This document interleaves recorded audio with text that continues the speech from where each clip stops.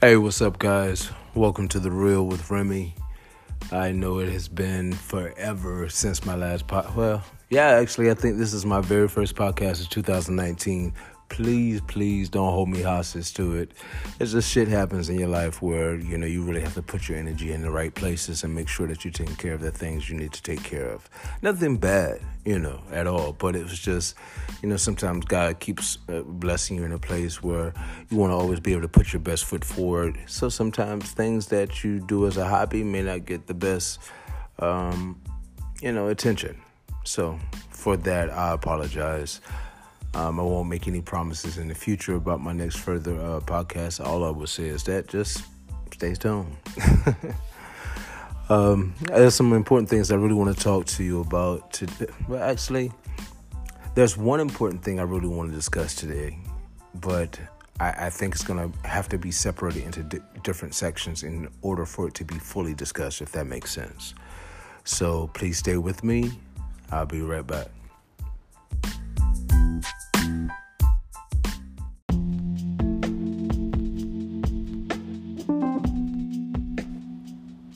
Welcome back.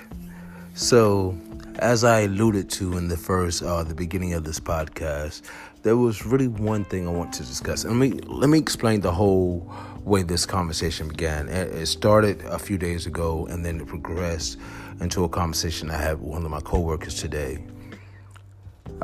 This conversation, and what I really want to discuss, it's one-dimensional, and normally I don't like discussing one-dimensional things because the root of it is so vast. It covers so many different territories and so many different things from a very strong range of emotions. But the word is insecurity. And as we all know, insecurity bleeds off into so many different forms of deception and negativity. It goes into where you been, what you been doing. Why? Because you're doing something and you've been somewhere. It goes into, am I fat, or am I not as attractive, or have I fallen off, or all of these different things that insecurity comes in, and then you displace those emotions onto the individuals that are closest to you, people you love the most, basically. And that in itself, to me, is one of the biggest forms of deception because it's beautiful and dark at the same time. You know what I mean? The beautiful part is to be able to express to someone that you love that, I'm not as confident, or I don't know everything, or, I'm still trying to figure it out like you are. That's beautiful. What makes it dark is when you say, I need you to answer these questions. I need you to be an example of perfection because I am imperfect. And if you're not perfect, then I'm going to, X, Y, and Z and cause it to be a negative situation. So these are the deceptions. These are things that I always tell people, don't ever take ownership of another person's insecurity. You will, at the end of the day, carry the brunt of it all. So we're just going to speak into, I'm just going to talk about today in just a particular form of insecurity. And this has to do with abuse in a relationship.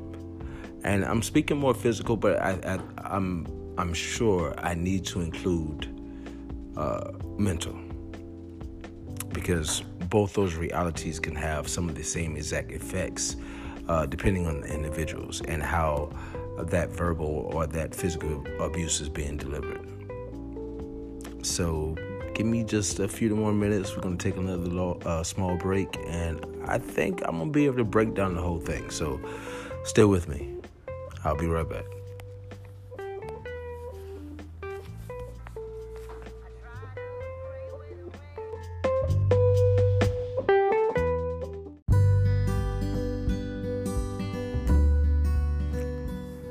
Hey, what's up, guys? Welcome back. Welcome fucking back. Yeah, so as I was saying a little bit earlier before the break, the deception of insecurity, especially when it comes to physical abuse, is something that I should be shocked by. I should be used to hearing about, but I don't think I ever will. Actually, I know I won't. I never understood the pathology of men that will put their hands on a female and physically abuse them to the point where it mentally abuses them, where they lose sense of self. And I can only equate that to insecurity. Why would anybody hit someone physically if it wasn't a point to control, or the situation was to control? And if you have a need to control in a relationship where that's supposed to be your counter half, your counterpart, the other part of you, then what does that mean? What does that say? And if anything, I can say that says, first, you don't love yourself. Secondly, you don't know how to love. Third, you are insecure. Can we say that's a time bomb? For anybody in a relationship, that's a bomb. That's somebody that... Obviously, you don't love your mother. If you're a man and you hit a woman, you don't love your mother. If you say you do, you're a liar. If you think you do, then that means you don't know how to love. So your version of love is not realistic at all anyway.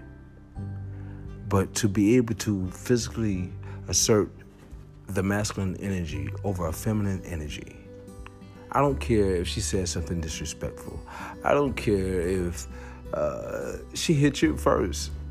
I'm not going to be that dude. And I hear a lot of people say, if a woman hits you, then you're allowed to hit her back. And that is the reality about that. And I guess I don't come from that school. My dad is really old school. I may not be, but my dad is. But one of the core values that I share with him is the fact that you don't put your hands on a female. You definitely don't put your hands on a female you're in a fucking relationship with. That's... Oh, I didn't want to cuss. I didn't want to cuss. I was trying to do 2019 differently. But I can't even talk about the situation without keeping it 100. Don't put your hands on a woman. Like... I don't even want to finish the podcast. I'm starting to get pissed off. This girl at my job, who's a beautiful girl, explained to me today how someone she's in a relationship with, or someone she was in a relationship with for over a decade, put their hands on her. This is where it becomes even more difficult, because the first thing you want to do is look at the man and say, you are a villain. And then the woman is the victim. In all actuality, that is correct. But the thing about this becomes, when you are a grown female, you know what's right, you know what's wrong, you know what you're teaching your kids. You have to be able to govern yourself accordingly, regardless, because a man is not God. So at the end of the day, you have to protect the God in you and make sure that you can get into the kingdom and you ain't falling asunder based on doing stupid shit. If a man starts showing details of abuse, because it never happens all like he's about to beat your ass on the first date. If that happens, run. Shit, if he beat your ass in the first year, run. But what I'm saying is, men are methodical creatures. So men think about things in a way that's like war. You know what I'm saying? Basic. Women are emotional. They think about things as far as, love. But men are always, I gotta be the king of the castle, I gotta be able to control things, and I gotta be able to run things. I understand part of that, but my theory about that is, if you're going to be that in your movie, make sure you got the money to be able to back that reality up, because she should not be out here struggling, trying to hold the household down, and you still trying to be, Wakanda, and you ain't got no Wakanda money, bruh. I'm not gonna go there either. We're going to go back. I'm sorry. I have a tendency to get off focus when it comes to me talking about stuff like this. But if a man hits you, puts his hand on you. It starts off in stages. At first he'll say things verbally that he never said before when you were dating. And then that increases with, a push. And then that push turns into a slap. That slap turns into a punch. That punch turns into, you may not get out the situation. And I think we all have our individual souls, and to allow another individual to denigrate that says a lot. And this is when the mental comes in. You can grow up in a family. For me, I grew up in a family that's 4 generations of college graduates. You know what I'm saying? And in the black culture, that is like a unicorn. It's hard to find. But for me, that was the norm. I always grew up in that. When I got into other places in different black communities, I was like, wow. So y'all just, okay, all right. And it wasn't a judgment based on the lack of education, but it was more of a judgment based on you're judging me because you don't have the background I have. Now, that's another part of insecurity, but we'll talk about that another day. So, with that being said, I just want to kind of end things about this particular subject about insecurity and physical and mental abuse. For anybody that goes through that situation, my heart is out there with you. I pray for you. Even though I don't know who you are, I pray for you because I can only imagine what that's like. I can only imagine, And I think men, as a general, should safeguard women, safeguard our queens, and make sure that they are okay and they're good, because they got to deal with this fight stronger than any other culture. Black women have to deal with a struggle that's bigger than black men. And it's funny because I'm sure people are going to disagree with me saying that, but it's the truth. It's the truth. And I've got to really watch from the outside looking in and really see what it's like. And I'm like, I respect our sisters. Everybody's not always balanced on no end. But if a man hits a woman, it's because he's insecure. Point blank. And the interesting thing about relationships is that I find women take ownership of their man's insecurity.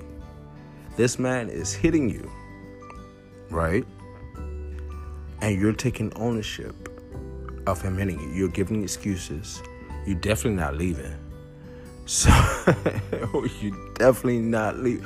What? And you're the ones with the job, and you're definitely not leaving. Like it can't be that important that you got to have somebody in your arm that don't have a job or not taking care of the kids. You know what I'm saying? Like you have to love yourself. You gotta love yourself. So I'm gonna end this with a little bit of, I guess, my little take on the God version of this. If you really love someone and they're hitting you, but you still love them and you want to stay, you have to realize if you stay, you don't love them either. The reason why is because you took ownership of someone else's reaction, physical reaction towards you, your space, your body, and they're not growing. Because if they did it once, they did it again. So how can a person grow if you say, oh, that's okay. You gonna hit me again? Oh, that's okay. You're gonna, you got to love yourself more. You got to love your children. Because these are generational curses. This is how it happens. And then your kids end up in this situation, and their kids end up in this situation. You have to break the cycle, but when you break the cycle, you need to break it. And when I say break it, I'm not talking about not getting back with the person again. When I say break it, I mean you have to break it spiritually. You have to look into yourself and see, why did you allow this for so many years when other people wouldn't? And again, this is not a judgment thing. This is a reality thing. Why did you allow it? If it was for your kids, that wasn't a good idea. If it was for yourself and hoping things would change, that wasn't a good idea. If it was for God, because you're in a marriage and you're trying to make things work, that's not a good idea either. Because I'm sure God don't want you to get your ass whooped. Sorry. So anyway, I hope you guys enjoyed my podcast. I hope you can relate to what I've been saying. I don't mean anything negative or judgmental. I just have questions. I have thoughts and questions. That's pretty much how I run things. So please continue to keep listening to future updates of my podcast. And as always, good life. Peace.